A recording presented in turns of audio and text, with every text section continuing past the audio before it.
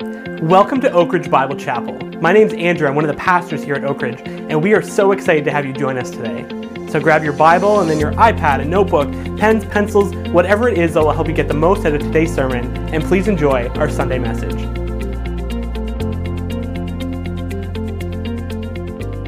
Amen. If you have a copy of the scriptures with you, I'll invite you to turn with me to Matthew chapter 26. Matthew chapter 26.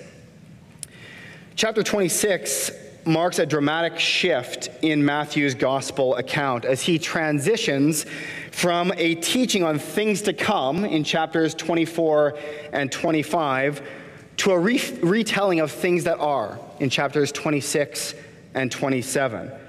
He's transitioning from predictions of Jesus' future return to predictions of Jesus' soon departure as he talks to his disciples and says, I am about to leave you. It's a transition from powerful scenes of victory and vindication and judgment to, let's call it pathetic scenes of vulnerability and seeming defeat at the hands of wicked people.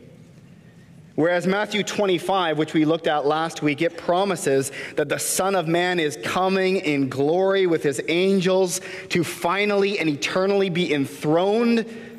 Chapter 26 promises that the Son of Man will be tortured and executed. So it's quite a shift as we turn from chapter 25 to chapter 26 and 27. These two chapters ahead of us now, they describe what's often called the Passion of the Christ. That is, the unjust events and brutal sufferings that pave our Lord's road toward the cross. And we all know, many of us do, because we're familiar with this story that lays ahead of us now, that it's horrific. It is brutal. And we remember it most notably on Good Friday every year, but hopefully we remember it between Good Fridays as well. It's a terrible scene. Injustice, brutality, depravity, all on display. And yet at the same time, it's wonderful. And this is the paradox, the tension that we hold in place. It is brutal, the Passion of the Christ, but it is wonderful all at the same time. And the section we're studying today, the first half of Matthew chapter 26, it holds that same paradoxical tension. In it, we're going to see on one hand what we would expect, ugly, ugly corruption. We're going to see hatred and hard-heartedness and blindness and betrayal. And yet, on the other hand, there's beautiful provision as well here.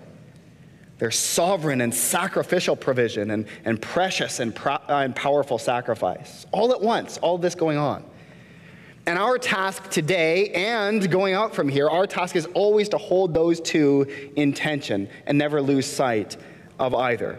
The suffering that secured our freedom and the death that brought us life. You think of a diamond is beautiful, but when you place it atop a black backdrop at the jeweler, all of a sudden it comes to life in new ways because it's set atop that blackness. That's kind of like the jewel of the gospel. We have to set it atop the blackness of our depravity to really appreciate its beauty. Or the stars, how they really shine against the darkest part of night. That's what we're going to see today. These two hands, this terrible, terrible ugliness and this wonderful, wonderful provision. Well, let's start with the bad news. Let's get that out of the way and set this blackness up before we look at the gem together. As we read the first half of Matthew 26, we're confronted on one hand, as I said, with this ugly, ugly corruption. Look at the first 5 verses of the chapter.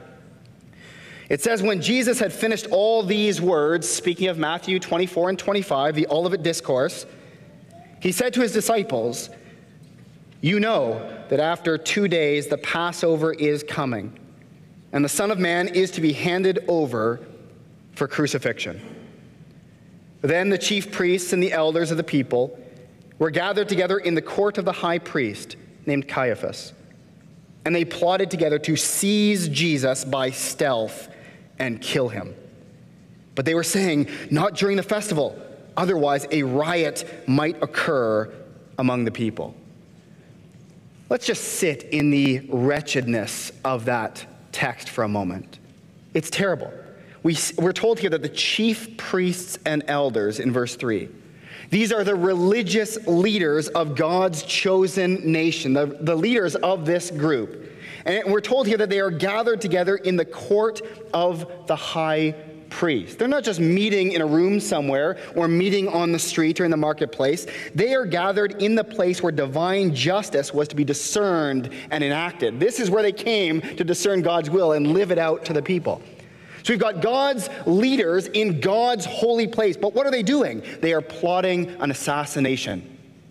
And not the assassination of a murderer or a criminal, the assassination of the Son of God, their Messiah and King. Like right off the bat in Matthew 26, we're like, this is wretched. This is like a surgeon murdering patients on the table, or a mother slowly poisoning her children, or a teacher or a priest abusing the people put in their care. It's terrible. It's the intentional harm being done when guidance and protection is expected. These are God's shepherds, given to God's people to lead them. And they're using that very influence to do the exact opposite. It's terrible. Matthew 26 records the actions of desperate people, conniving people, callous leaders, those entrusted with the job of leading God's people in his way, toward his truth, to life abundant. And here we find them plotting the slaughter of he who is the way, the truth, and the life. It's a stark, stark reality. And we could call this betrayal. It's really what it is. And we will see betrayal as we go on in this text. But that's what it is. These leaders are betraying God. They're betraying their position, and they're betraying the people of Israel. But it goes beyond that because it's also a national betrayal, as we've been reminded time and time again in Matthew's gospel. Look back to verse 3 for a moment. It says, "Then the chief priests and the elders of the people." We remember that they are representatives of the nation as a whole. As they act, so they are representing God's chosen people. We know that not every individual Israelite has rejected Jesus. I mean, the disciples are evidence of that. But at the same time, the whole of the nation has rejected him. Why? Because the leaders have rejected him. See, God had formed Israel, cared for Israel, protected them, disciplined them, was patient with them, and made promises to them. And now with his love for Israel reaching its crescendo in sending his son to redeem them, here they are conspiring against him. So it's national betrayal. We need to recognize that. This is ugly corruption on display. And it gets even more ugly as the betrayal gets more personal. Drop to verse 14. It says, "Then one of the 12," it's one thing for the chief priests and the elders to do this, but here we have one of the 12 named Judas Iscariot went to the chief priests. Here he is, one of the 12, going to seek out the chief priests. They're not coming to him. We know they're off to the side conspiring and plotting, but here we have the 12. Certainly they are on his side, right? But no, inside the 12 comes this person who seeks out a chance to hand over the Son of Man. Verse 15, "And he said when he found them, 'What are you willing to give me to betray him to you?' And they weighed out 30 pieces of silver to him." That's not even a lot of money. That's the crazy thing. It's not even a lot of money. In fact, if you go back into the Old Testament, this was the amount of money that I would have to pay as an Israelite if one of my oxen attacked the slave of a neighbor. I would have to give them 30 pieces of silver. So the question here, and what we're prompted with when we read this text, is how much is Jesus worth to Judas? And we have to conclude here, not a whole lot. Like 30 pieces of silver is not an overwhelming amount. That sticks out here. He's willing to hand over this guy that he has loved and walked with for years for some pocket change, really. It's terrible. How much is Jesus worth to Judas? Not that much. Verse 16 and following. "From then on, he," that's Judas, "began looking for a good opportunity to betray Jesus. Now on the first day of unleavened bread, the disciples came to Jesus and asked, 'Where do you want us to prepare for you to eat the Passover?' And he said, 'Go into the city to a certain man and say to him, the teacher says, my time is near. I am to keep the Passover at your house with my disciples.' The disciples did as Jesus had directed them, and they prepared the Passover. Now when evening came, Jesus was reclining at the table with the 12 disciples. As they were eating, he said, 'Truly I say to you, that one of you will betray me.'" It's an intimate setting. You can count the number of times that Matthew says the disciples, with his disciples, as the disciples. It's this intimate group. If you just picture for a moment in your mind's eye the last time you had a Thanksgiving meal or a Christmas celebration around the table, and you picture who was there, I'm willing to bet it was your most loved people, your family members, your closest friends, gathered to celebrate that wonderful feast. And it's the same here. Here we have Jesus gathered with his closest friends, gathered for a meaningful feast. And they're reclining and they're celebrating. This is meaningful. They're remembering the Exodus, that their ancestors were brought out of Egypt by the hand of God. And they're chatting and they're reminiscing the things that happened over the last number of years with Jesus. And then Jesus says, one of you, one of us. There's only a handful of people around the table. One of you is going to betray me. It's intimate. Verse 22, being deeply grieved, they each one began to say to him, surely not I, Lord. Notice they don't question the veracity of the prediction, but they do question the depravity of their own heart. They say, Master, please let it not be me. It can't be me. It shouldn't be. It must not be me. May it not be me, Lord. It can't be. And in response to their grief, Jesus emphasizes how personal the coming betrayal will be in verse 23. And he answered, he who dipped his hand with me in the bowl is the one who will betray me. Today we might say, the one we broke bread with. We broke bread together. The betrayal is coming from someone who I shared a dip with. It's intimate. This is someone we know closely. Verse 24, the Son of Man is to go, just as it is written of him. But woe to that man by whom the Son of Man is betrayed. It would have been good for that man if he had not been born. And Judas, who was betraying him. That verse gives me chills. Who was in the process of betraying him at that very moment said, surely it is not I, Rabbi. Notice he can't even bring himself to say Lord like the other 11 up in verse 22. Surely not I, Lord. He says, surely not I, Rabbi. And Jesus said to him, you have said it yourself. Judas, who was in the process of stabbing Messiah in the back, can't even bring himself to call him Lord like the other 11. This opening scene of Christ's cross-bound suffering is on the one hand full of ugly corruption. Desperate, weak leaders blinded by their own wickedness, by insecurity and envy. There's betrayal on a national level and tragically on the most personal level as well. Now, if you're like me, it's very easy to read stories like this in Scripture, to shake your head and click your tongue at these rotten people. You would say, God, Judas, what a loser. Can you imagine doing that? These Pharisees, what were they thinking? Go back in time. Pharaoh, what is going on with that guy? I can't believe Samson. I can't believe Israel wandering in the wilderness. Don't they know by now? They saw the pillar of fire, for crying out loud. They saw the sea parted. How are they wandering from this God they know so much? These silly, silly people. And yet, at the same time, as we grow in our understanding of God, as we grow in our understanding of his word and his holiness, we also grow in our understanding that we are not so different. There's not that big of a chasm between us and the Judases of Scripture if we are honest. By God's grace, there's not. There's ugly corruption in my heart as well as in yours. That's hard in the culture we live in because the culture we live in is getting rid of all sin categories. There's no sin anymore. In fact, it's been said that the only thing sinful nowadays is found on a dessert menu. Sinful chocolates, sinful desserts, right? But we don't call anything sinful anymore. In fact, our world is in the process of systematically normalizing and celebrating basically every perversion that there is. Whether it's sexual perversion, whether it's idolatry, whatever the case may be. Not only are those things being brought into the fore, but they are being celebrated and celebrated as virtuous. And it says in Scripture, woe when evil is called good. We look around our culture today, and I can't help but think of the book of Judges. when it says that in those days Israel had no king and everyone did what was right in their own eyes. And that is the world we're living in, where essentially we become God. Our sensitivities, everything that we believe becomes the moral compass. We've gotten rid of God.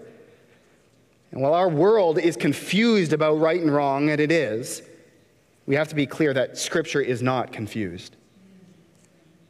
We're all sinners, Scripture says. This is the hard reality. We're all sinners. Rebels against the king. It's not that we're just broken, or just a little off, or just a little stained. No, we are rebels against the high king. That's what Scripture says about us. That we multiple times, that we commit cosmic treason against the God of the universe.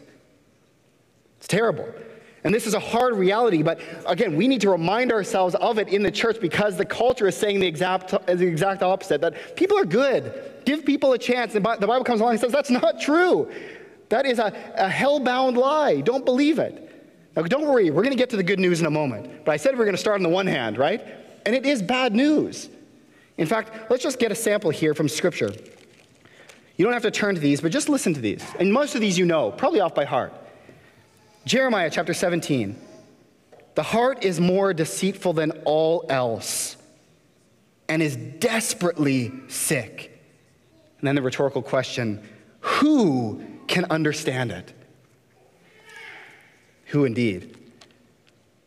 Mark chapter 7, this is Jesus speaking. He says, that which proceeds out of the man, that is what defiles the man.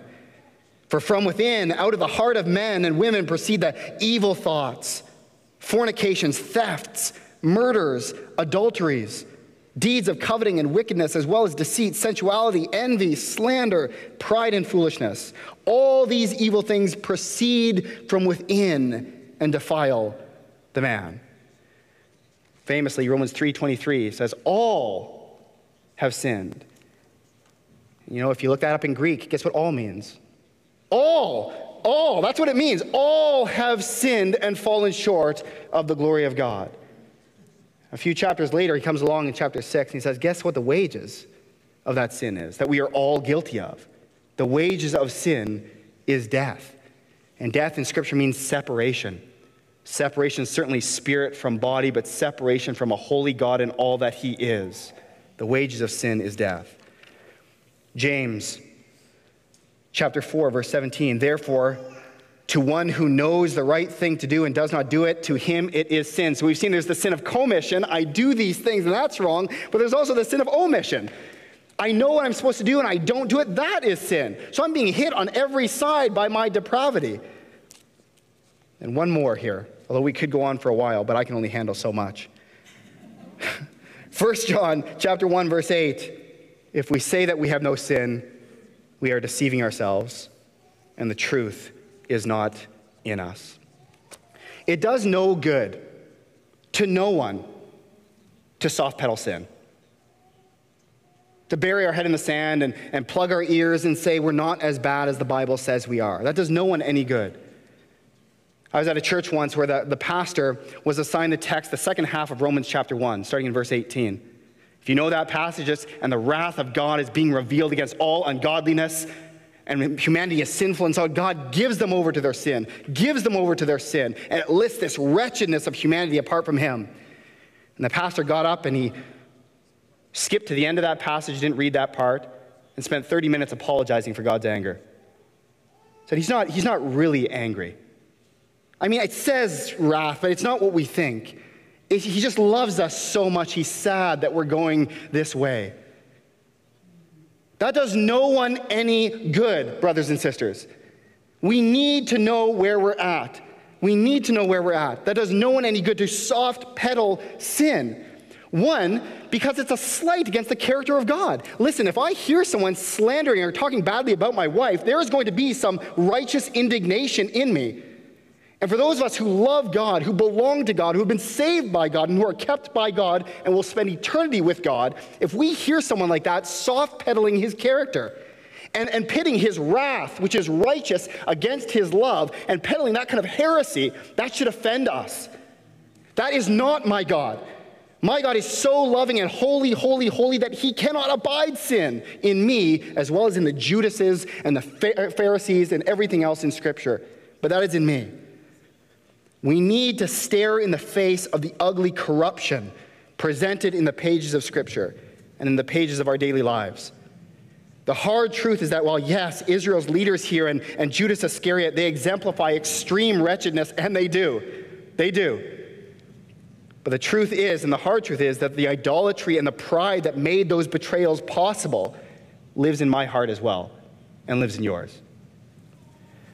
John Stott, a famous pastor of the 20th century, he once wrote, "Before we can begin to see the cross as something done for us, we have to first see it as something done by us.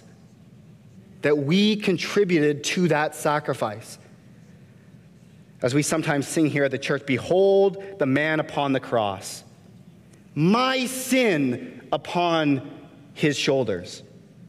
Ashamed, I hear my mocking voice call out among the scoffers." And here it is. It was my sin that held him there until it was accomplished. Not Israel's sin, not someone else's sin, not the culture's sin. It was my sin that held him there until it was accomplished.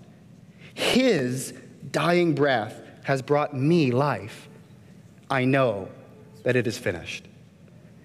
See, until we accept and understand the depths of our own sin, how much we deeply offend the God of the universe, we will never fully understand the height of his grace.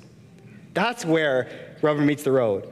It's not that we stare into the depths just to self-flagellate and whip ourselves, and, oh, woe is us. That's not why. It's because it magnifies his grace. It magnifies his love. It magnifies the weight of his sacrifice when we understand the depths of the debt that he paid.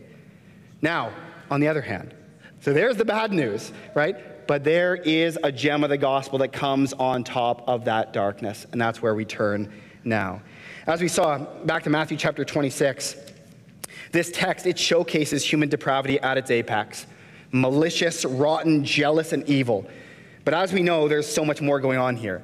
On one hand, there's ugly corruption, but on the other hand, there is beautiful, beautiful provision from God for us. Yes, there's human scheming and selfishness in this text, but there's also divine providence and self-sacrifice. Just as an example, look again at Jesus' words in verse 2. He says to his disciples, "You know that after 2 days the Passover is coming, and the Son of Man is to be handed over for crucifixion." Now compare that with what the men say in verse 5. "Not during the festival, otherwise a riot might occur among the people." So we have Jesus saying, "I'm going to be killed during the festival, during the feast." And we have these people saying, "We're not going to kill him during the festival, during the feast." Who wins? Who's right? Jesus is right. Why? Because none of this is an accident. He knows what's about to happen, which makes it even more amazing because he knows what he's walking into, and he willingly lays himself down at the hands of these evil people. And we add to that, and we'll read the whole paragraph in a moment, but we add to that verse 11 and 12. This is Jesus speaking. He says, "For you always have the poor with you, but you do not always have me. For when she poured this perfume on my body, she did it to prepare me for burial." Jesus knows what is coming. Verse 18, "And he said, go into this city to a certain man and say to him, the teacher says, my time is near." Jesus knows what is coming. Verse 21, "As they were eating, he said, truly I say to you that one of you will betray me." Jesus knows what is coming. Amidst the ugliness, God's providence, which means his control of all things, as well as the willingness of Jesus to sacrifice himself, is all on display. There are no accidents here. Yes, there's ugly corruption, but there's also this beautiful provision that God is knitting together for our good, for his glory, that Jesus gives himself over to in this scene. It's beautiful. And it's a provision worthy of costly commemoration. Back to verse 6. "Now when Jesus was in Bethany at the home of Simon the leper," which is just amazing. Don't miss that. He's in the home staying with someone who's known as Simon the leper. Simon the unclean, basically. And here's Jesus, a rabbi, dining with him. "And when he's there," verse 7, "a woman came to him with an alabaster vial of very costly perfume.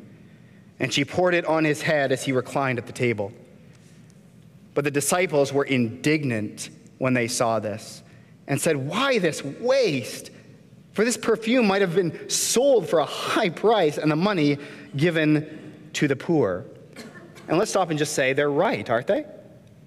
They are right. Yeah, I think that they are. In fact, the legalist in my heart, the pragmatist in my heart, looks at it and says, that money could have been used for a new wing, a new extension. We could have bought some paint with that. We could have done a children's program. There's money there that we could have put to use in the ministry, right? So there's an offense here, and the disciples are calling it out. However, Jesus next corrects us all. Verse 10, but Jesus, aware of this, said to them, "Why do you bother the woman? For she has done a good deed to me. For you always have the poor with you, but you do not always have me. For when she poured this perfume on my body, she did it to prepare me for burial. Truly I say to you, wherever this gospel is preached in the whole world, what this woman has done will also be spoken of in memory of her." And we just did.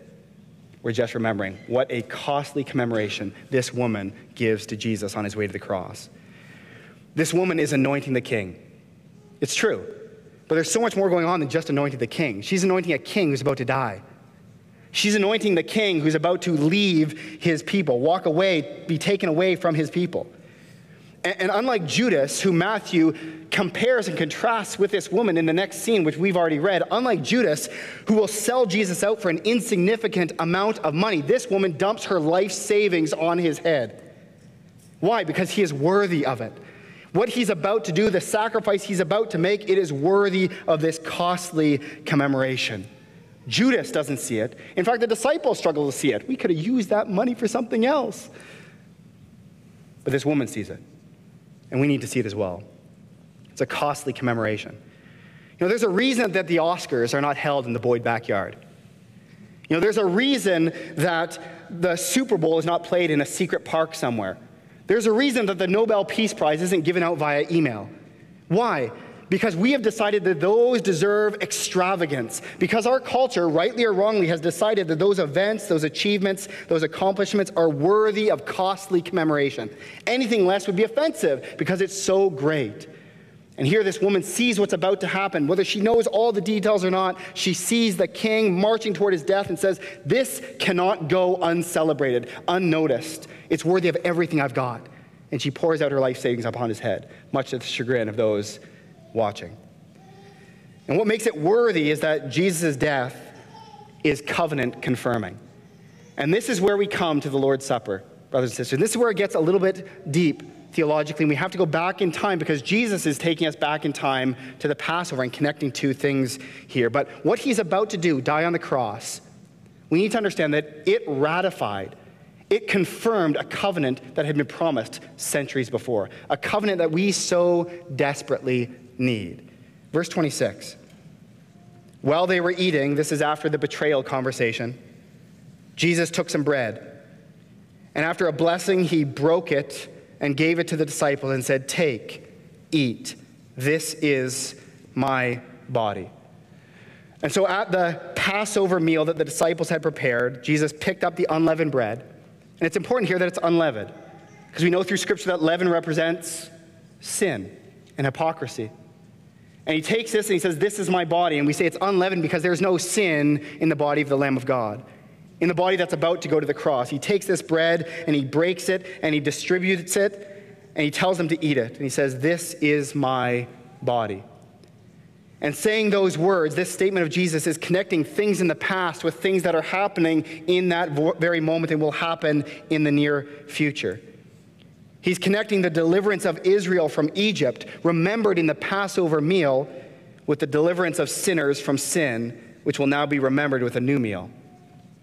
Both rescue missions are beautiful provisions from God for his people.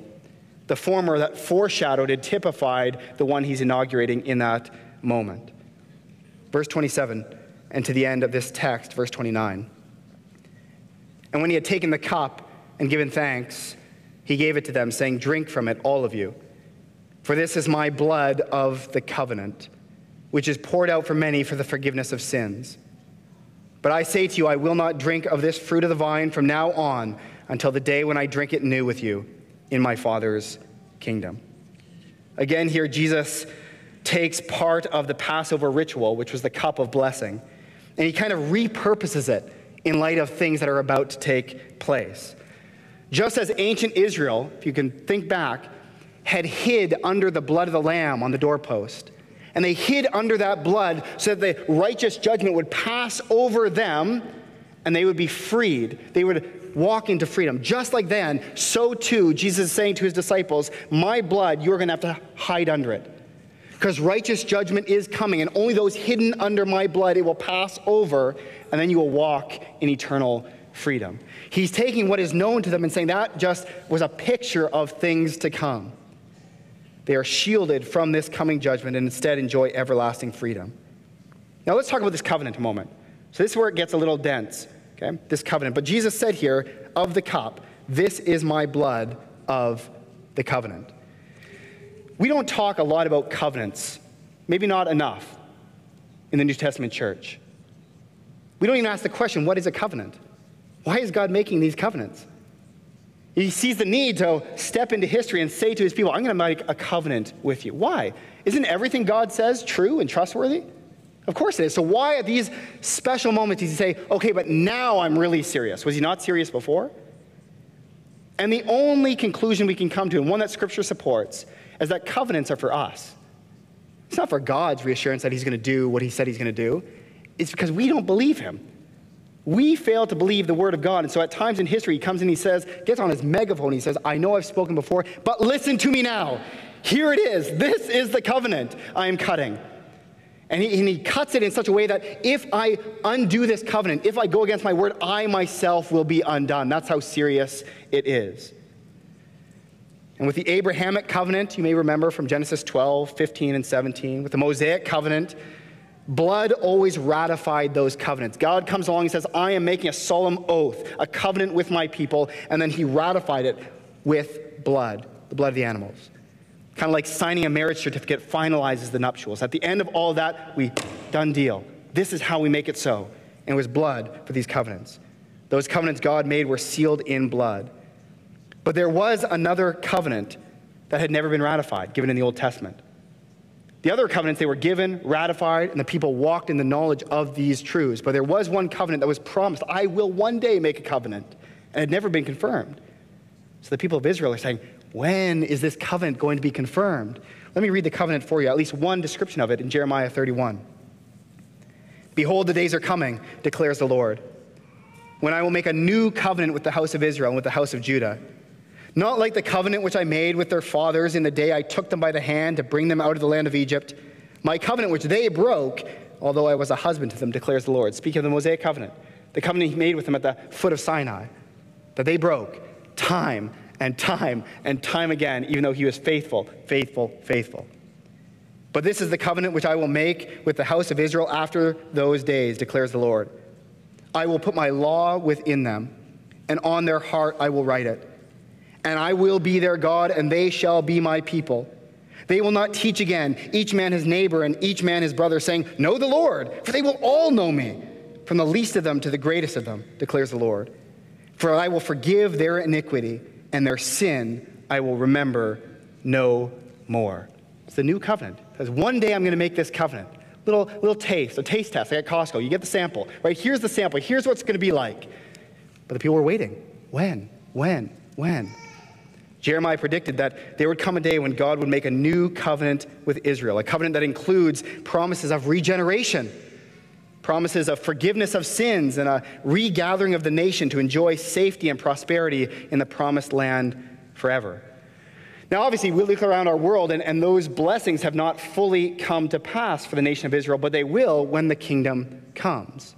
He made the covenant, he ratifies the covenant of the cross, and we're looking for its full fulfillment, its full realization when the kingdom comes. It's like, again, marriage vows. Think of that. We stand at the altar, we exchange vows, and we say, this is what I'm promising to do. And we also say, till death do us part oftentimes. Well, I'm not dying tomorrow. So that's not fulfilling all the covenant that I just made, right? But one day, we will fulfill the whole thing. We will realize all of it. The same with the covenant of God. He's saying, I make a covenant with you, and here's what I'm promising. But you're not going to see the full thing until the kingdom comes. The kingdom by which Jesus just said, I will not partake of the fruit of the vine again, and I drink this cup with you in my Father's kingdom. until all the blessings associated with this new covenant are realized. Now, in the meantime, the church enters into some of the blessings of this new covenant, most notably regeneration. We call it new birth. John chapter 3, we're born again when we believe in Jesus. That's a blessing of the new covenant, as well as the eternal forgiveness of sins.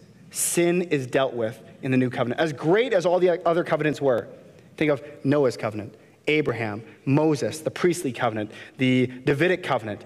All of them were wonderful, promising different things, and yet at the same time, not a single one of them dealt with the problem of sin totally. That's why the new covenant was so wonderful. I will remember their iniquity no more. In the time of Jeremiah, there was sin all over the place. We got to deal with this sin issue. And God comes along and says, I will. Don't worry. And that's what the new covenant is about. That's what we ache for. That sin will be dealt with. That ugly corruption. It's only the new covenant that provides a final solution to our sin problem. The new covenant is with Israel particularly and especially, but praise God, not exclusively. By believing in Jesus, the Lamb of God, whose blood confirmed this new covenant, we experience new birth and the forgiveness of sins. And that's why we continue to remember and continue to practice the meal Jesus inaugurated in Matthew chapter 26. He's initiating a new meal of remembrance, one that celebrates the ratification of the new covenant in his own blood that he's about to shed. And so when we take the bread, we remember the Lamb of God, the true Lamb of God, given and slain for us, in our place, condemned. He stood, not a speck of leaven in his body. And when we take the cup, we remember the covenant-enacting blood shed for us, providing the forgiveness of sins, all that ugly corruption we talked about, for all who believe. And we have to say, what a beautiful provision that is. There's ugly corruption, but there is beautiful provision in this text also. On the one hand, the first half of Matthew 26 is a picture of depravity and ugly corruption. It's true. But on the other hand, it showcases the beautiful provision God made for us, one of providence and self-sacrifice, worthy of costly commemoration, and one that confirmed a much-needed covenant in which we are brought by faith and kept by his power. Ugly corruption, yes, but beautiful provision too. It's important, brothers and sisters, that we remember the worth of his death. That's what this text is about, that we remember the worth of his death. Not like Judas, took a bit of money for it. Not even like the disciples who said, that money could be spent better elsewhere. But like this woman who broke that jar and poured it all over his head. This is a worthy death. This is an expensive death, and we need to remember that. It's easy for us today in the freedoms we enjoy to forget sometimes the worth of his death. We sing about it, we talk about it, we pray about it, we write about it. It's everywhere. Jesus died for our sins and rose from the dead. Greatest truth ever uttered in human history, ever. How is it that we can normalize it so and minimize it and humanize it and rationalize it and scandalize it? We have got to remember the worth of his death. And this comes by understanding the ugliness of our sin and then celebrating the extent of God's grace on top of that. I'm going to ask you to take the elements that you grabbed, either when you came in or while I've been talking. Take the elements with you, and we're going to celebrate this together. And as we do so, let's remember together the blackness, yes, but the gem of the gospel on top as well. That our sin is worse than we can even imagine. It is. But his grace is deeper than we can imagine as well. That's what we need to keep in mind. That this is an expensive death. The worth of his death cannot be measured. So what I want to do is I want us to take the bread first. I'm going to pray for it, and then we're going to partake together. And then I'll pray for the cup, and we'll partake together, and I'll close in prayer. And as we do, again, let's remember the worth of his death. It's an expensive death for our sake. It paid a debt that we can't even calculate. It's so deep. Thank you so much for joining us today. For more sermons, blogs, and other resources, you can check out our website, oakridgebiblechapel.org. To listen to our weekly podcast, Word Processing, you can go to Spotify or Apple Podcasts or any other podcasting platform. Remember, you can always join us in person or on our live stream at 10:30 a.m. on Sundays. Thanks for watching.